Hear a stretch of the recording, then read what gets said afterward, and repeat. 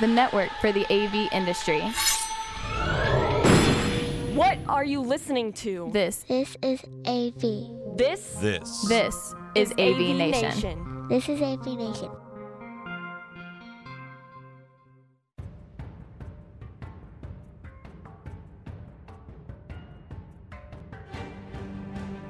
AV Nation is brought to you by Sennheiser.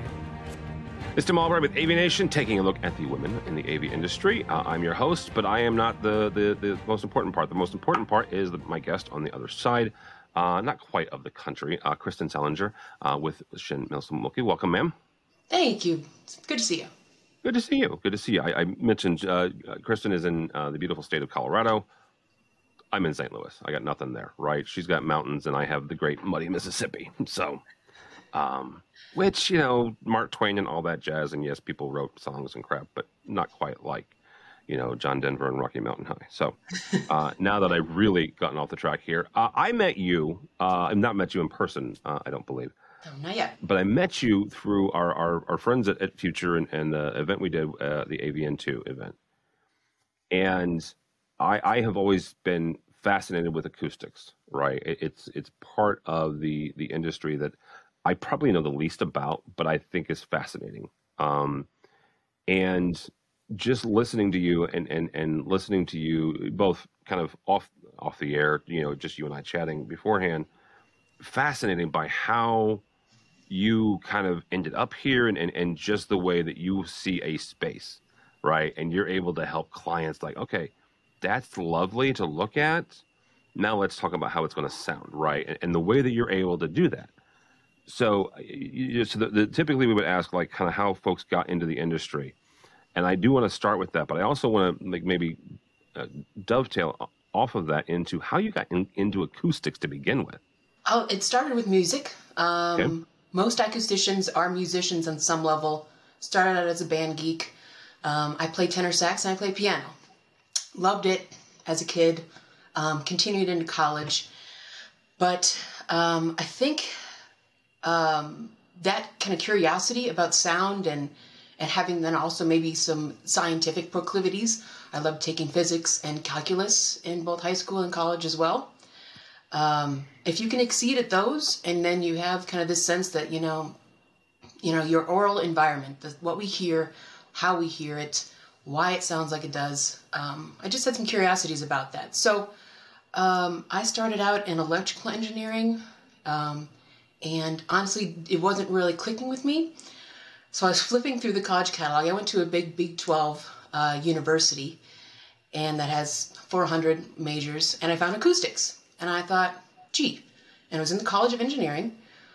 This sounds like something I could really get behind. And sure enough, every class I took was more and more fascinating. It was a lot of physics, a lot of calculus, some other kind of general engineering classes. And it just clicked. I like to say it's kind of like that Good Will Hunting quote where, sometimes people can just look at a piano and play. I could figure out some of the calculations. The basic calculations that support acoustic science are just stuff that just makes sense to me. So sure enough, I also kind of had a thing for construction. And then, gosh, when I figured out I could be a consultant for the built environment, studying acoustics, helping apply acoustic principles, poof, I jumped in and haven't looked back. So I've been doing it for 16 years now, 3 different firms, and learn something new every day.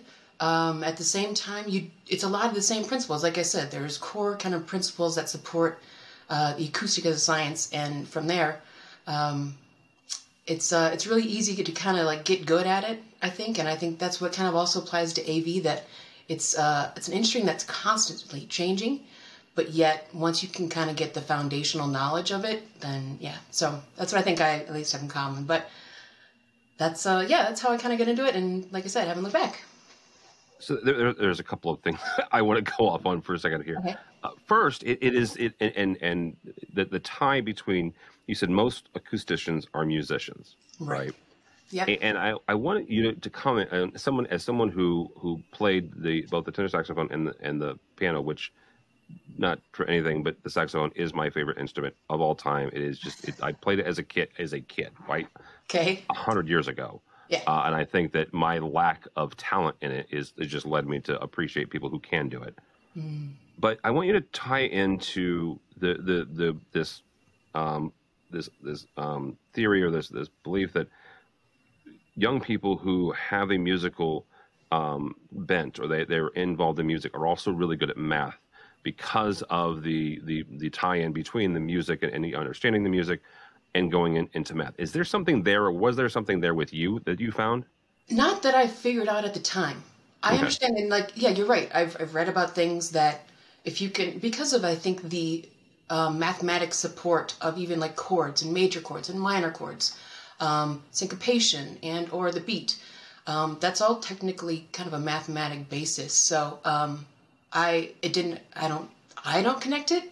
I think of math and music as very different things. But no, that's interesting, and I've read that as well. But I wish I knew more about it. I don't know. Yeah, I don't either. The other thing is, you said that acoustics is like AV, where it's constantly changing. Explain that to me, because in my brain, acoustics are acoustics, right? There are physics here, right? They're the unchangeable laws. How does that work? Exactly. What's changing is the materials that we use to either attenuate sound, absorb reflections and or echoes, and the ways that we even build our mechanical equipment so that it vibrates less, there's less turbulence, which means there's going to be less noise. So all those things are slowly changing, and even trying to save on cost of materials. So we're using aluminum and we're used to steel, and gosh, what does that do in terms of an airflow of a fan and creating turbulence? So all of that is still changing. There's now, in terms of air handlers, as an example, I found this fascinating when this happened a little bit ago. Usually it's just one big fan that pushes air through filters and it's cooled and it's whatever. Now there's what they call fan walls. So it's maybe 16 smaller fans. And they did this, one, because now the whole thing doesn't break down. You have one fan go down, you can still kind of serve the building. On top of that, it's much more efficient. The flow is a lot more efficient. There's all these other things that they learned and discovered that, gosh, this helps a lot of different things, and they're quieter acoustically. So stuff like that is a good example of what's changing, and yet the basis is the same. Yeah, absolutely. That makes a whole lot of sense. So you mentioned the fact that that kind of got you into acoustics. Yeah. You mentioned the fact you worked for 3 different firms. Have they all been kind of AV-ish consulting firms, or has one maybe, how you ended up at SMW from the other 2? Yes, all AV acoustics firms except for the third one that was strictly acoustics. But started out a small firm. They did acoustics and AV, and again, I just worked with a great team. Got into it. They challenged me. They let me be dumb sometimes and ask some of the stupidest questions I'm totally embarrassed that I used to ask. But at the same time, I figured it out. But then, got an opportunity to work with Fred Shen, who's he started his business in the 80s. And acoustical consulting, I think, has only been around since about then, maybe the 60s, 70s. It's really kind of been embraced by modern society. And acoustics as a science is also very kind of young. So I was kind of excited to work with Fred. And SMW is what it is. We are 5 total disciplines, 8 offices in the U.S. So I really like the variety of projects I get to work on. Why do you think that acoustics is so young? Because as a discipline and as kind of an accepted discipline where architects, consultants will bring you guys in as here's an SME, here's a subject matter expert, and someone that we need, as opposed to maybe 100 years ago, we're like, make everything marble, it's pretty, whatever. That's a really good question, because you're right. People have been designing amphitheaters for thousands of years, and they just went with what they got, I guess, which is fascinating. And you're right. So structurally, you needed to figure out how to build a building and have it stand up and not fall over.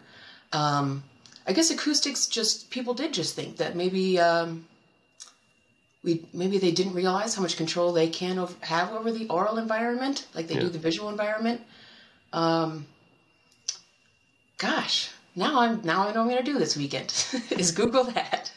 Google that. All right. Well, if I'm nothing else, I'm at least good for that. One of the things that I've highlighted on this program specifically is, I have said publicly several times, I kind of get where I am and I know what I am, right? I am a 100% cis white, male, right? That's 100%. I don't face a whole lot of challenges when it comes to folks actively or just, subconsciously keeping me from doing certain things. And I know a lot of women in the industry specifically, but also outside the industry, who have had those experiences.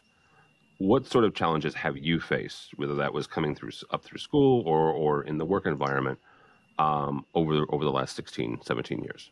I think there are just lingering stereotypes about who can and can't do math, and or even just understand scientific concepts. In high school, I was lucky enough to have supportive teachers. And I found myself even trying to encourage my friends, because I was the one that was always trying to, play on the computer. This is in the 90s, and PCs were just kind of getting into schools for a regular use. And like, come on, you guys can understand this. We're creating a Word file.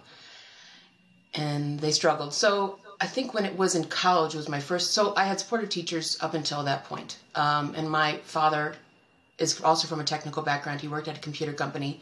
He let me kind of investigate on my own terms and kind of my own pace a lot of different kind of technology jobs or scientific things. I got lucky enough to get an internship when I was in high school with John Deere and learned from the manufacturer itself of how they structure their engine components and their transmissions of the tractors to make them so huge and powerful. I thought that was really interesting, and I'm so glad, like my parents even decided, that if you're into that, let's do it.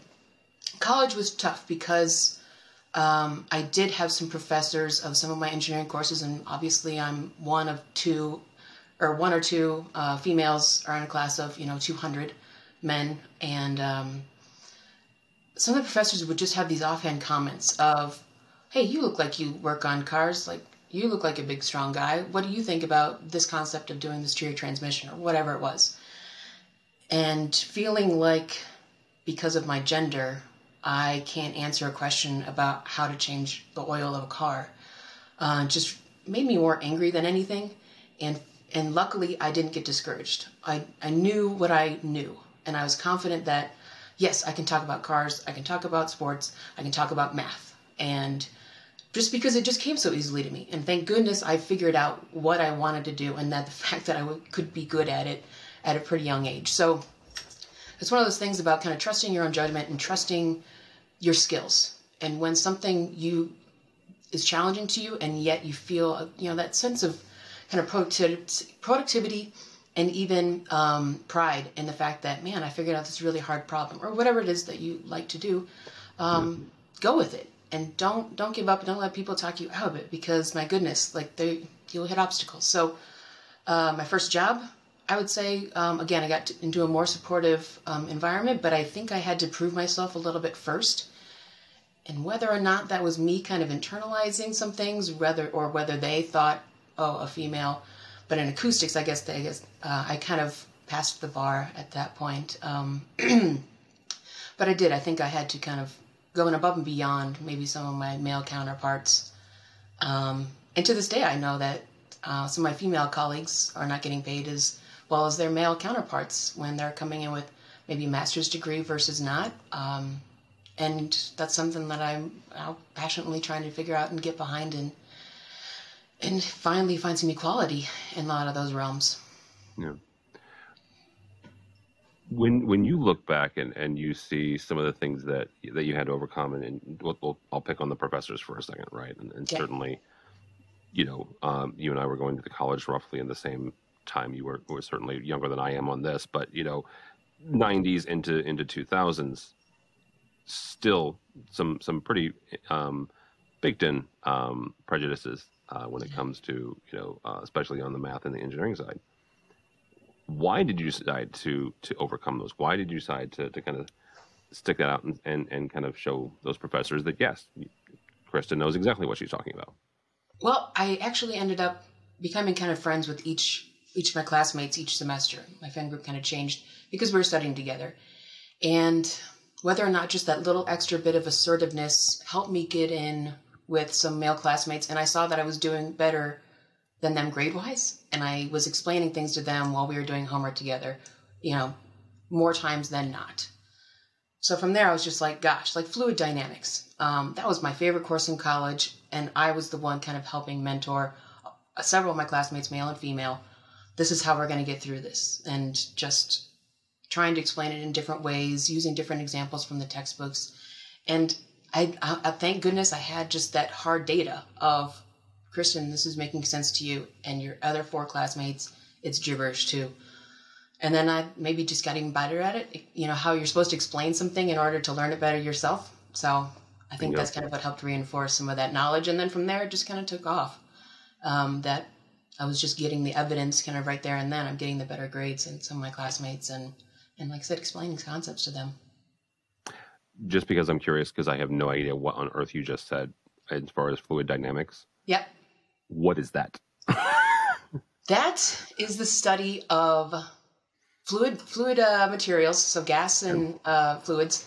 Let's say you have a certain, volume. It's going to go down a certain diameter pipe. You have to account for the friction losses as the fluid interacts with the pipe surface as it flows. So like there's changes in flow and turbulence because the center of the pipe is unencumbered rather than this fluid that's interacting with the pipe. I'm trying to think what else. It was a lot of things like that about pressure and flow and temperature changes, how that affects volume, a lot of those sorts of just random things. And again, it was like 5 different equations that you just kind of apply throughout the entire semester. So that's a simplistic explanation, I guess. I appreciate the simplistic part because, again, I have no idea. I think the last math class I had in earnest may have been my freshman year of college, which is a couple of decades ago. So not quite. Maybe, yeah. Well, a couple of days ago. You mentioned a couple of things, and I think I know some of the answers to this. But when you look back, at your career, several years from now, at your retirement party, or maybe the weekend afterwards when you're chilling out and said, "Holy crap, I'm retired." What do you want to see have changed in the industry?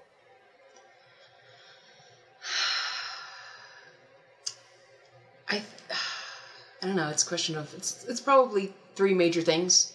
It's a question of transparency about why people are being hired and why they're being paid what they are. Some equal opportunity. I think at some points, even personalities. And gosh, if I want to kind of even go outside of our industry and say elementary school kids need better support for their math and science educations because we are not pushing everybody and challenging everybody equally. I think some people throw up their hands and they just say, I can't understand this. And then they convince themselves that they're terrible at math at a very young age, which I think is too bad because it's not the case at all, I don't think. Yeah. So it's changing the education system. It's changing the level of transparency in terms of hiring and compensation. And then even figuring out and even supporting people better with training because we are in such a niche industry. Acoustics, we don't even have a PE license anymore. We're not recognized by a lot of engineering organizations as almost legit. NCEES, which is the official kind of licensing entity in the country, doesn't have anything acoustics in it. So things like that where I wish we could bring back licensings because there are a lot of snake oil salesmen out there that want to soundproof everything. And that's not how it works. And it's not easy by buying, some mass-loaded vinyl and, putting it on a resilient channel. It's a bit more than that. And people want a simple answer, and I can sympathize with that. But gosh, we need to legitimize some of these things because people don't get it and people are getting taken advantage of. So the part of this question then, the other side of this is how do you affect that change? How do you make, and you said a couple of different things that were really great. So and you can take both, I don't care. How do you do the STEM education early on and encouraging? But you said that second part of that answer is fascinating to me because I had no idea that acousticians were not seen as wizards, because that's what I think of you as, because of what you're able to do. But seriously, and I've told you this kind of off the air, I think what you do is fascinating. And maybe it's just my own productivity, my own personal bias here. But I think I look at you guys a lot like the RF folks. It is a wizardry that I do not understand. And yes, some of it is the fact that my brain doesn't work that way, right? And when it comes to math and sciences, and I'm okay with that, right? I am okay with that. But again, I look at you guys a little bit like wizards. The fact that you guys aren't taken so seriously really kind of shocks me. How do we get there? Like, either you or how do other folks in the industry do that? I'm actually in the process of trying to petition certain states to open back up. Unfortunately, we are still, I think, small enough. We don't have enough manpower to really do it, to get those voices. Like, we could have every acoustician in the country sign a petition. Hey, we want all these states to officially license acoustical engineering, but that's still maybe a couple thousand people. It's not like mechanical engineering. It's not like structural engineering. We just don't have the people behind us. So maybe it's almost kind of like the fight that females, we need male empowerment almost. We need friends that are males to help fight for us, because of us females that band together and scream, till our lungs hurt, we still need some male help because we are a bit of a minority in the industry for now. So, and that kind of goes across all industries of women trying to get into STEM industries, get into technical things that typically they hadn't before, and males into predominantly female organizations and professions as well too. So we definitely need the help of our male counterparts, but that's step one, is trying to petition it, and then just kind of thinking together logically of why it's actually needs to be legitimate. And the snake oil salesman point I made is one of the major things, that it's really frustrating for people to be getting misinformation about acoustics all the time. And I have to talk them back out of some decisions they've already made about, this is how I'm going to soundproof my basement, because I have a theater down there and my kid's nursery is above it. So I think that would be a first good step. But other than that, I think I've mentored in the past before. ACE is the architecture, engineering, construction mentoring that you interact with high school students, and just figuring out how to get that bigger voice out there, that acoustics is a thing, and you could probably be really good at it if you like math. And there's so many students out there that don't even realize this was a job. I didn't realize I had this job that I have is one until a year after I graduated. So it's got to be a marketing campaign. But again, if we don't have enough folks in the meantime, I don't know. I'll take your help, Tim, please. Well, no, you made some really good points there, right? And it's not unlike the AV industry in general, right? And I'm not trying to kind of lump you guys in, but it is some of the similar issues that the industry it has talked about for years, right? This is not new, right? How do we get young people? How do we do that? And the fact that the vast majority of AV professionals fell into it, right? They were musicians, they were this, they were theater. I was a theater geek, right? Okay. And so that's when we look at some of those same issues, I think that what you're doing, right, is fantastic. But you still talking to the high schoolers, right? Getting in there, whether that's with ACE or some other group, the ability to come in and go, okay, do a high school presentation to a band, right? To an orchestra. Yeah. You guys are already in there, right? Or to the kids that are good at math and science. So yeah. I think so. Yeah, my dad for a time was trying to get me to petition to my hometown school district board to say acoustics should be like a section even in the physics curriculum. And how do we do that? And I was like, this is exhausting, trying to get into the political bureaucracy of education, because it's so fraught and everybody's already overloaded. So it's an uphill battle, unfortunately. Yeah. But I have other issues with school boards and curriculum, but I will not get into that. Kristin Salenger, thank you so much. How do people connect with you if they are so inclined? I'm on LinkedIn, Kristin Salenger. You can find me, like I said, SMW. And that's really, find me on LinkedIn, please. Yeah, and Kristin has been very, very kind with her time with me, as I kind of she really is, what she does is freaking fantastic. So check her out on LinkedIn. For Tim Albright, for AVNation, don't follow me on the Twitters, but go by our website, avnation.tv. That's avnation.tv. You'll find programs like this and a host of others. And like I said, we started this back in March, and we've gotten a really, really good response. Lots of really great women in the industry have given us their time, and go out and check them out, and we'll be looking for more. So all that and more at avnation.tv. That's avnation.tv.